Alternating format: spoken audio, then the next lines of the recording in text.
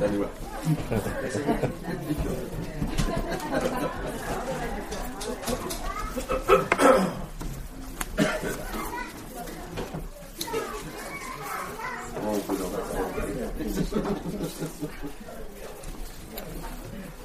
Well, good morning. I wanted to start off this morning by reading a few of the comments that Mary received about the banquet last week. This one was sent to Mary. I know you are always thinking about me, and I appreciate that a lot. You are a pleasing and generous person. I thank you for everything. Again, it's all in regards to the banquet. I don't know how to thank you, another person. I never felt blessed like that before, really. It was so wonderful night.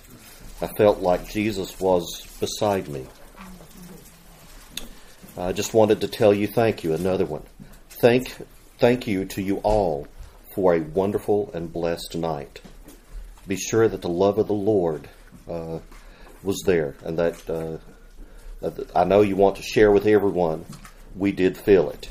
Have a wonderful and blessed Sunday, and the love of our God rest in you.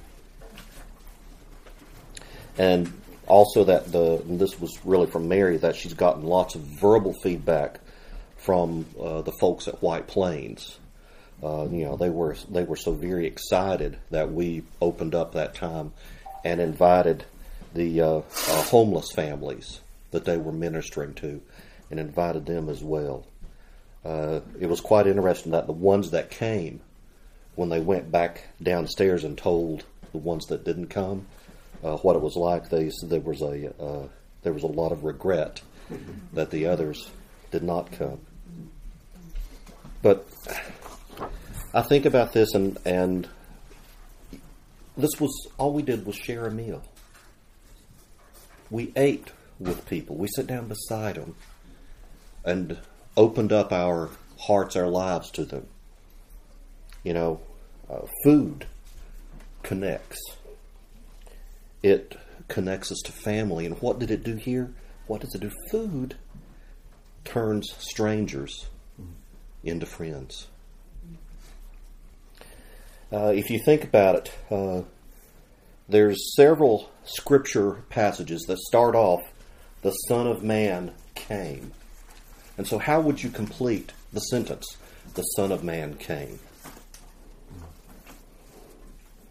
Well, in Mark it says, the Son of Man did not come to be served, but to serve, and to give his life a ransom for many. One passage in Luke says the Son of Man came to seek and save the lost. But there's another passage in Luke that says the Son of Man has come eating and drinking. The first two that I just mentioned are statements of purpose, saying, why? Why did Jesus come? He came to serve. He came to give his life as a ransom to seek and save the lost. But the third is a statement of method or practicality. How did Jesus come? He came eating and drinking. The Jews living in Jesus' day would have thought, they would have said that the Son of Man, he's coming to vindicate the righteous and defeat God's enemies. They were looking for more of a warrior king, someone to lead them into battle, in a sense. They did not expect him to come to seek and save the lost. They would have said that the Son of Man is going to come in power and glory. They would not have thought about him coming, eating, and drinking. But in Luke's Gospel, it's so full of stories of Jesus eating with people. In Luke 5, Jesus eats with the tax collectors and sinners at the home of Levi. In Luke 7, Jesus is anointed at the home of Simon the Pharisee during a meal. Remember, Jesus feeds the 5,000. He eats at the home of Martha and Mary. He condemns the Pharisees and the teachers of the law at another meal. He's at a meal where we'll look at this one, where he urges people to invite the poor to their meals rather than people like them.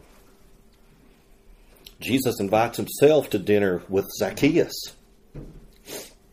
And Jesus shared a Last Supper with his disciples.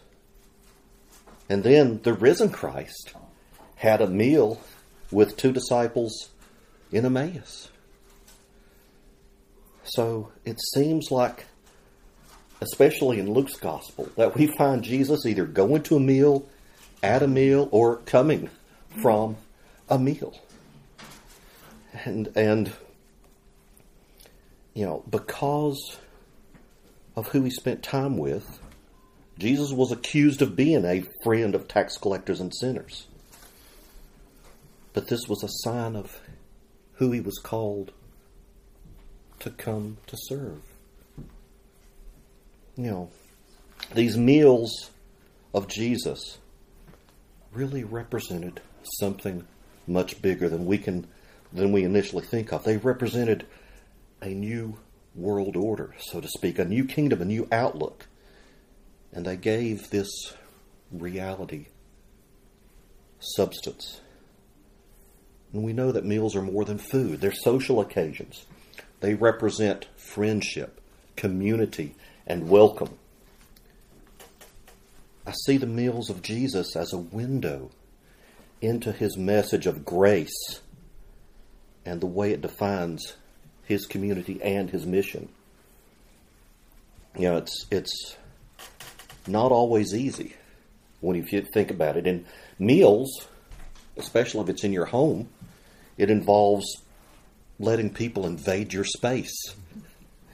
It involves letting people go into your home where you might not really feel comfortable with it. Amen.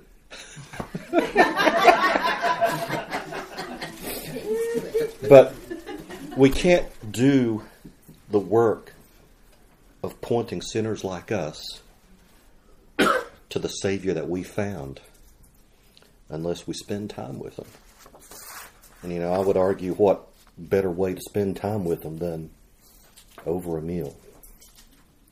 And think about this. A meal isn't anything special. Sharing a meal doesn't require special training, doesn't require a course in apologetics, and it doesn't even require that you have a grasp of missiological jargon. But you know what? When you combine a passion for Jesus with a meal, you've created a gospel opportunity. If you would, let's look at a passage. We're going to look at Luke 14, verses 1 through 24.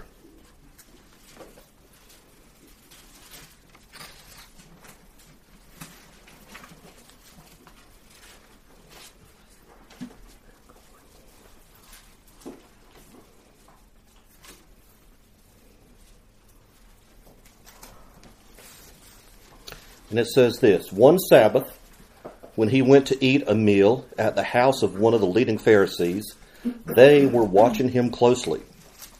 There in front of him was a man whose body was swollen with fluid, dropsy. In response, Jesus asked the law experts and the Pharisees, "Is it lawful to heal on the Sabbath or not?" But they kept silent.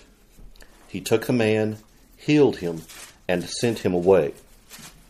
And to them he said, "Which of you whose son or ox falls into a well will not immediately pull him out on the Sabbath day?"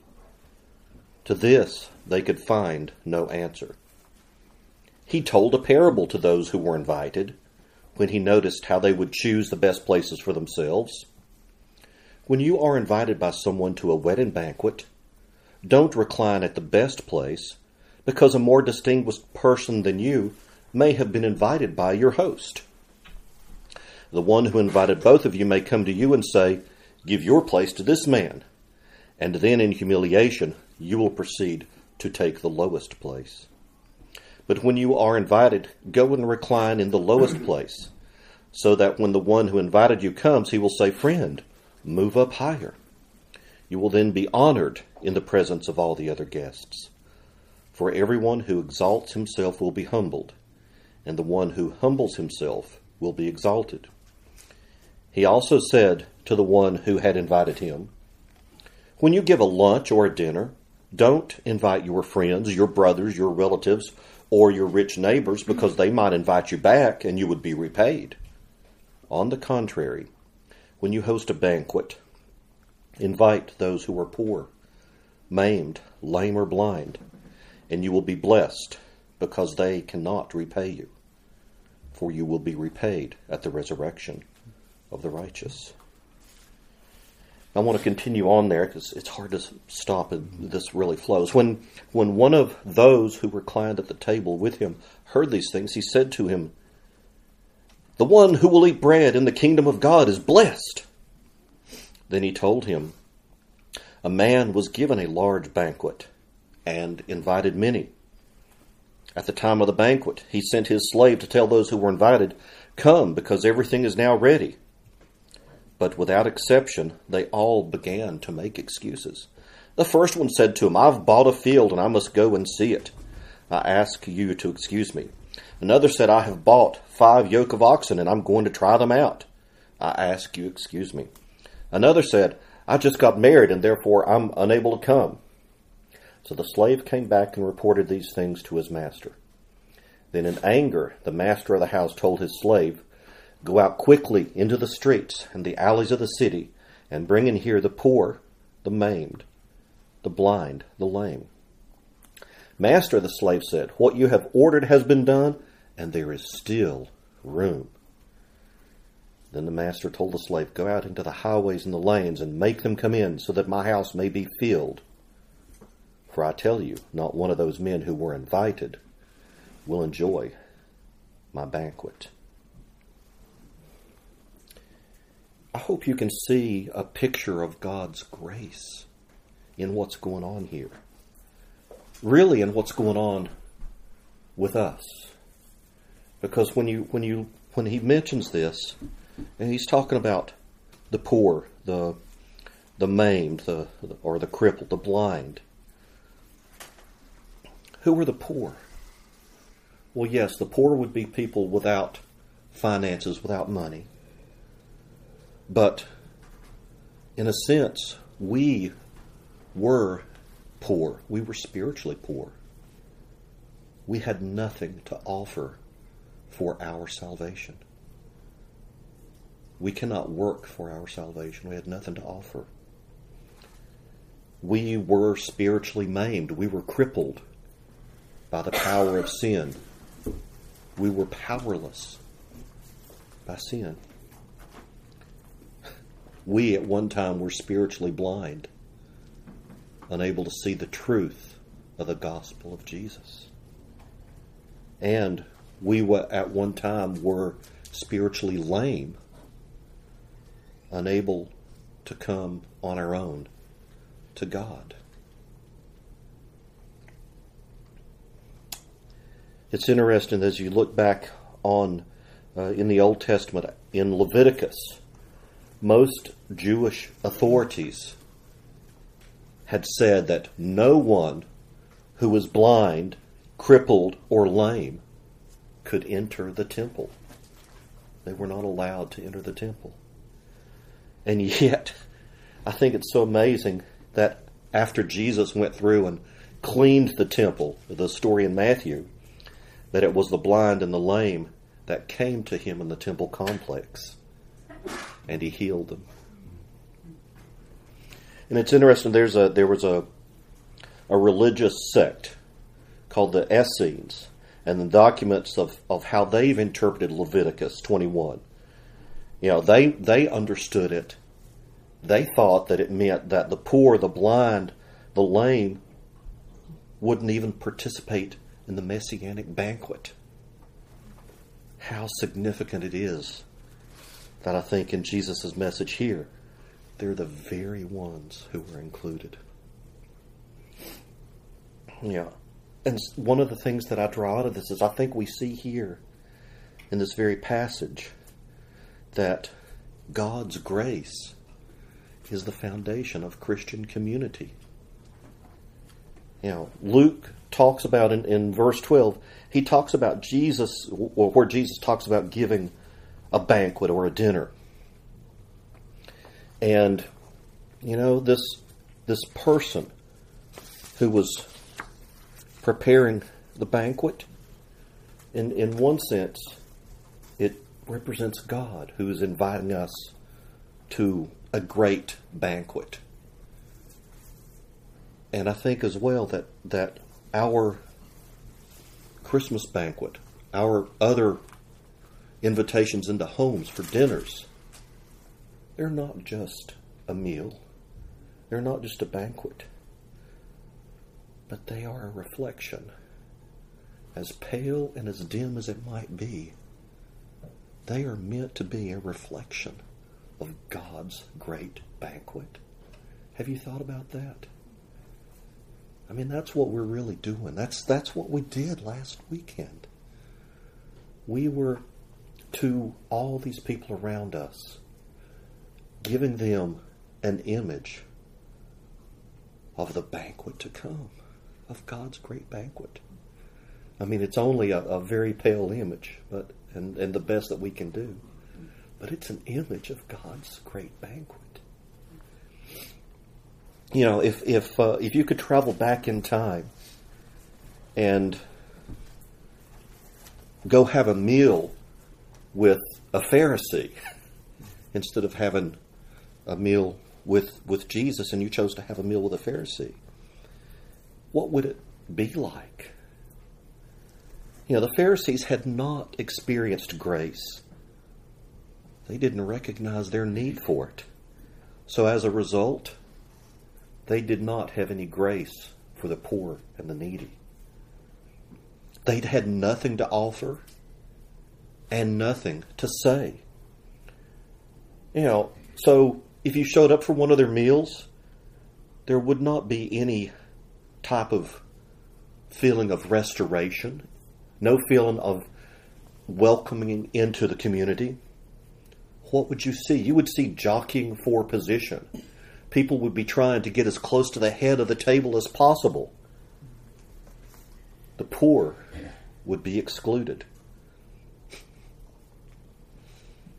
It's not a very pretty vision of a meal, would it? Not at all inviting. You might even be asked to leave. You know, if a person's heart is concerned with positions of honor, status, or approval, that's reflected in their dining etiquette. Did you ever think about that? But if you're concerned with other people, if your heart pours out to other people, it's also expressed in your dining etiquette. You know, one of the things that we see here is the exhortation to invite outsiders to our meals. You know, what was the guest list at this meal? Well, it says that it was the law experts, the lawyers, and the Pharisees. Who did this host invite? He invited people like him. Yeah, there's a theologian that was pointing out that in that time, when you look at it, people generally preferred to eat with people from their own social status. And I don't think it's very different today. We like to eat with people like us. But Jesus says, when you give a lunch or a dinner, don't invite your friends or your brothers or your relatives or your rich neighbors, because they might invite you back and you'd be repaid. But when you host a banquet, invite those, again, who are poor, maimed, lame, or blind, and you will be blessed because they cannot repay you. Did you see that happening last week? I did.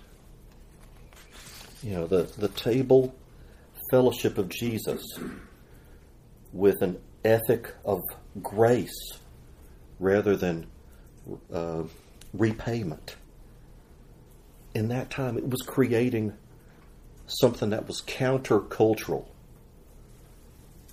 The behaviors that Jesus demanded then, the behaviors that Jesus demands of us now, collapse the gulf, collapse the distance between rich and poor, between insider and outsider, between Christian and those that we're trying to reach.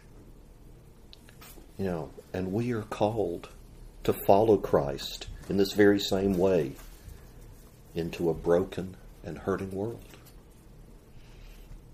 Jesus was a friend of sinners. And in that culture, to invite somebody to a meal was to express a form of identification. He was saying, these are my sort of people that I've come to save. These are my sort of people. Think how different the dynamic is when we sit down and we eat a meal with someone.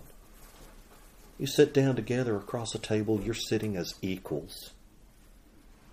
You're not trying to figure out what their status is.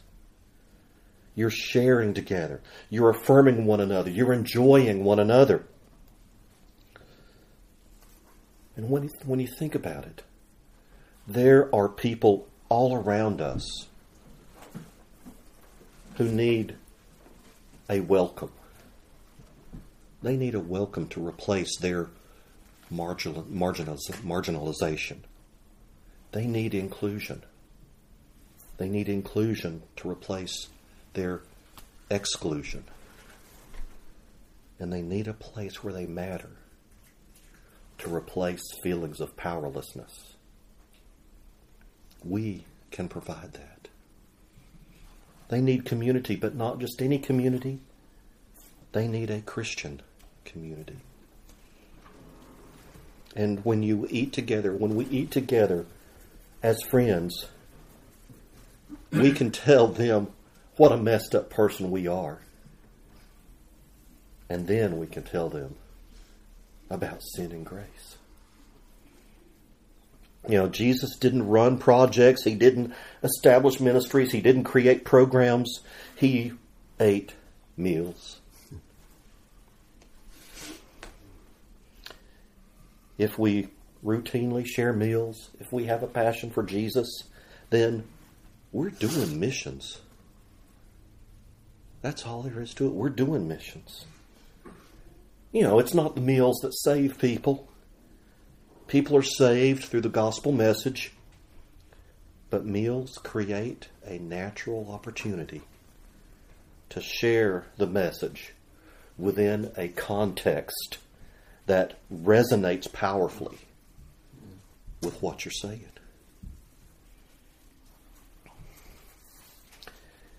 There's a theologian by the name of Simon Holt.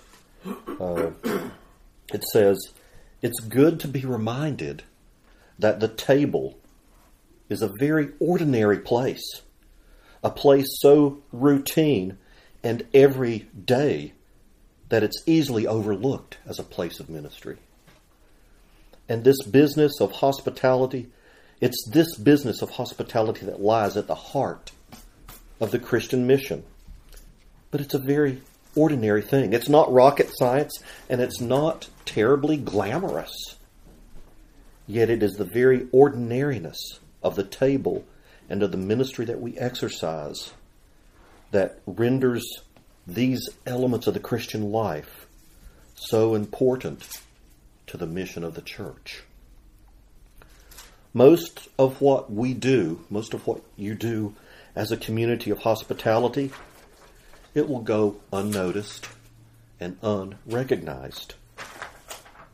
But at base, hospitality, get this, hospitality is about providing a space for God's Spirit to move. I'm going to read that again. Hospitality is about providing a space for God's Spirit to move. Setting a table, cooking a meal, washing dishes, that's the ministry of facilitation. But it provides a context in which people feel loved and they feel welcome, and where God's Spirit can be at work in their lives.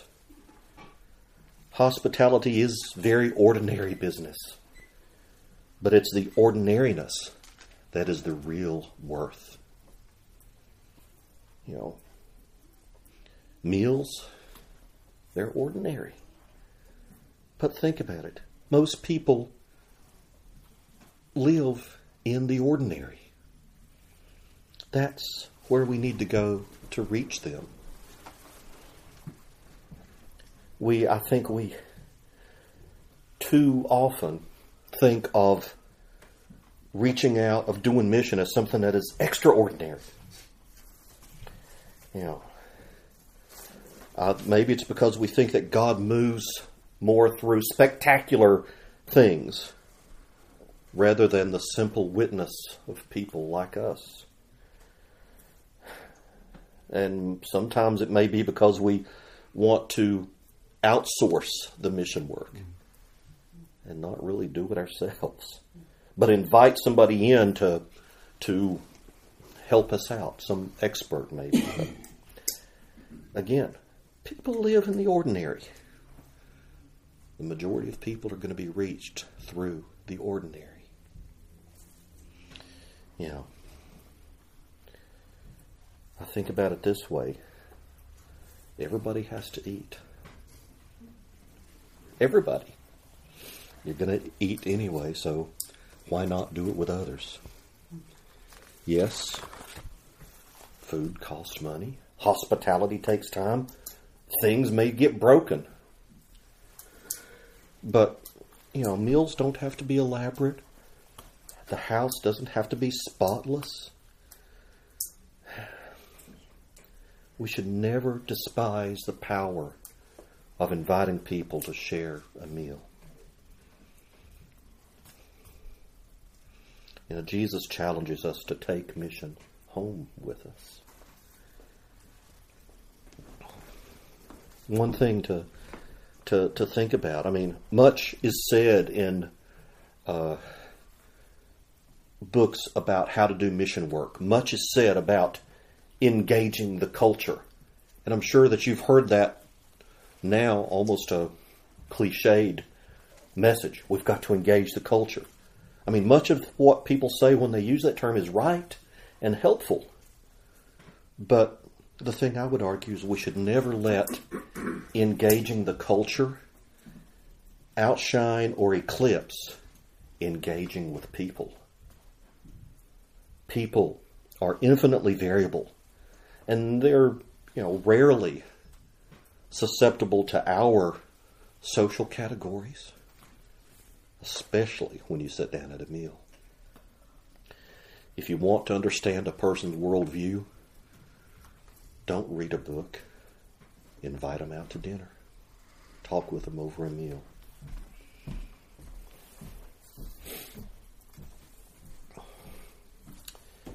You know, food, I think, reminds us, in a way, of our dependence on other people as well.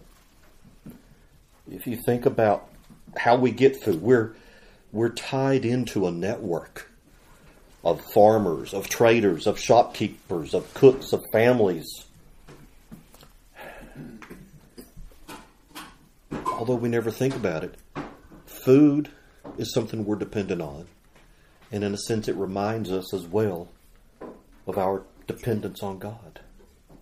We are finite beings who need substance to sustain us. We need to refuel. But food is so much more than just fuel. Or it can be. I mean, think of your favorite foods. Henry was asking us on the way here, what's your favorite restaurant? I don't even remember how we got on the subject. And Wendy was going, well, it depends on what I'm in the mood for. If I'm in the mood for Japanese food, it's this or it's this. And I'm going, well, my favorite's probably Cracker Barrel. And Henry goes, oh, yes, because they serve breakfast all day long. Yes. You think about it, though.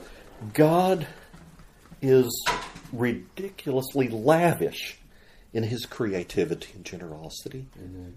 He really is.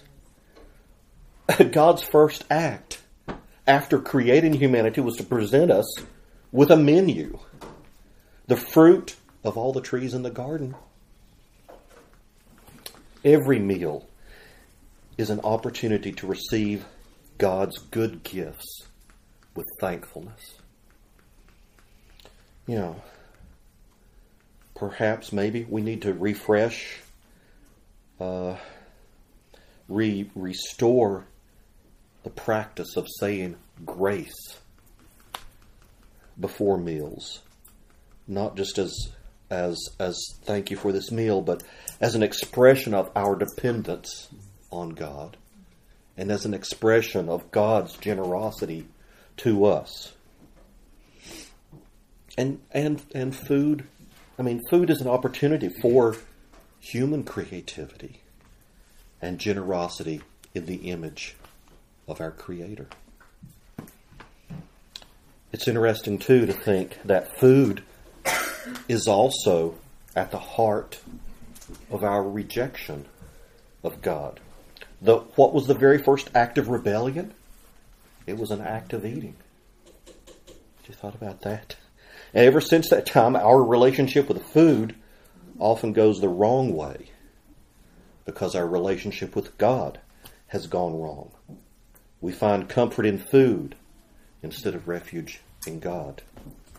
We use food or even avoid food to make ourselves desirable so others will worship us.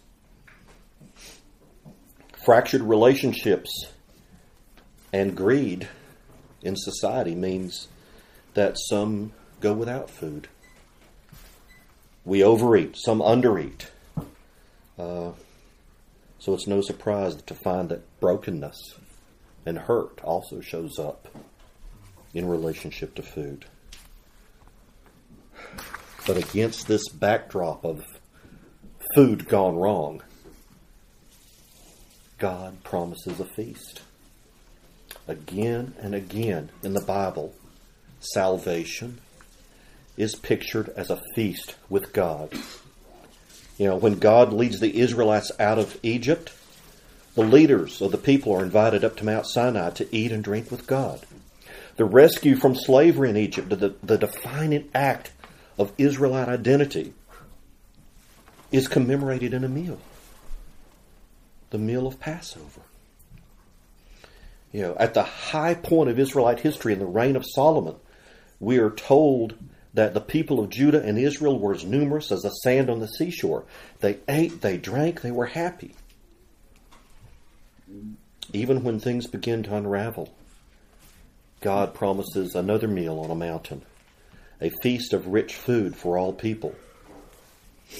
On this occasion, death itself will be on the menu and God will swallow it up.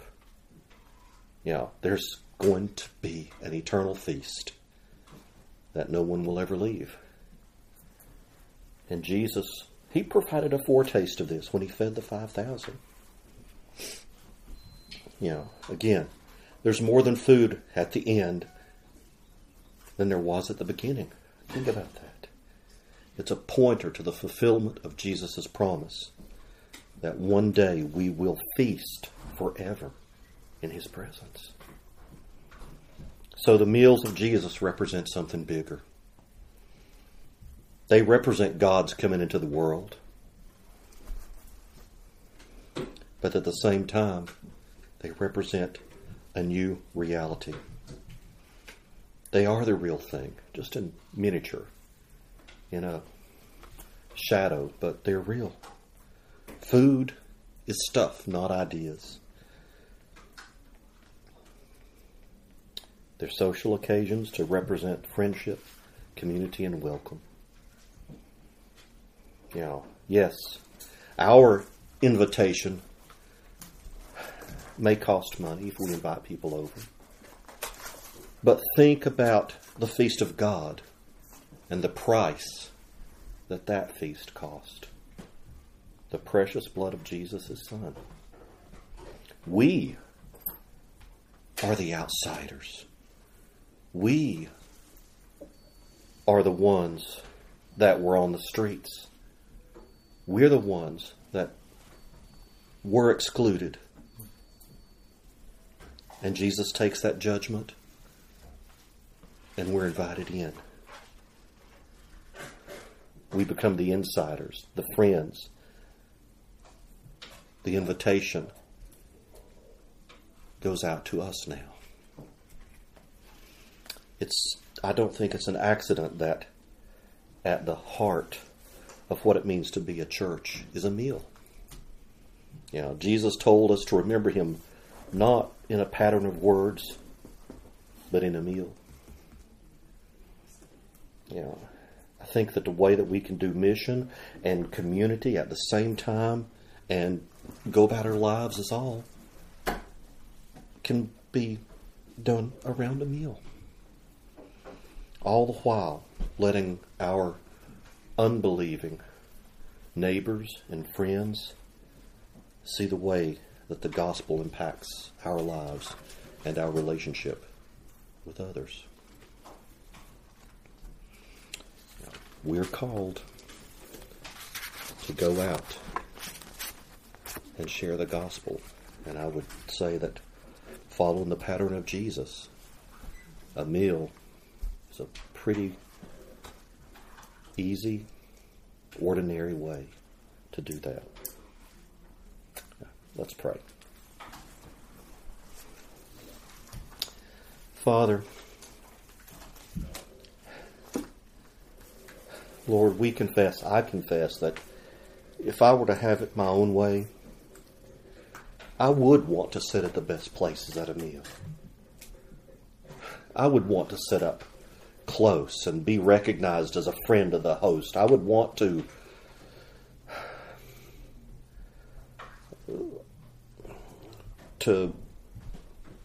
only invite people that are like me.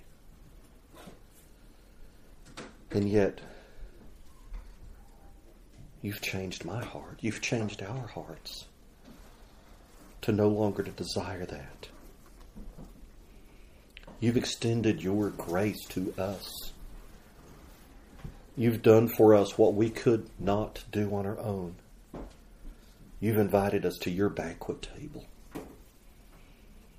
So, Father, grant us hearts to invite others to our banquet table, to show them the love, the joy that you have shown us, so that we had the opportunity to tell them about the joy to come. Give us a passion for people, the passion that we see in Jesus. Father, may we open our lives to provide a welcome, to provide a place of inclusion, to provide a place where people matter. May we be missionaries around a meal and use ordinary opportunities, Father, to share about the grace and the loving kindness of our extraordinary God. We ask this in your holy name. Amen.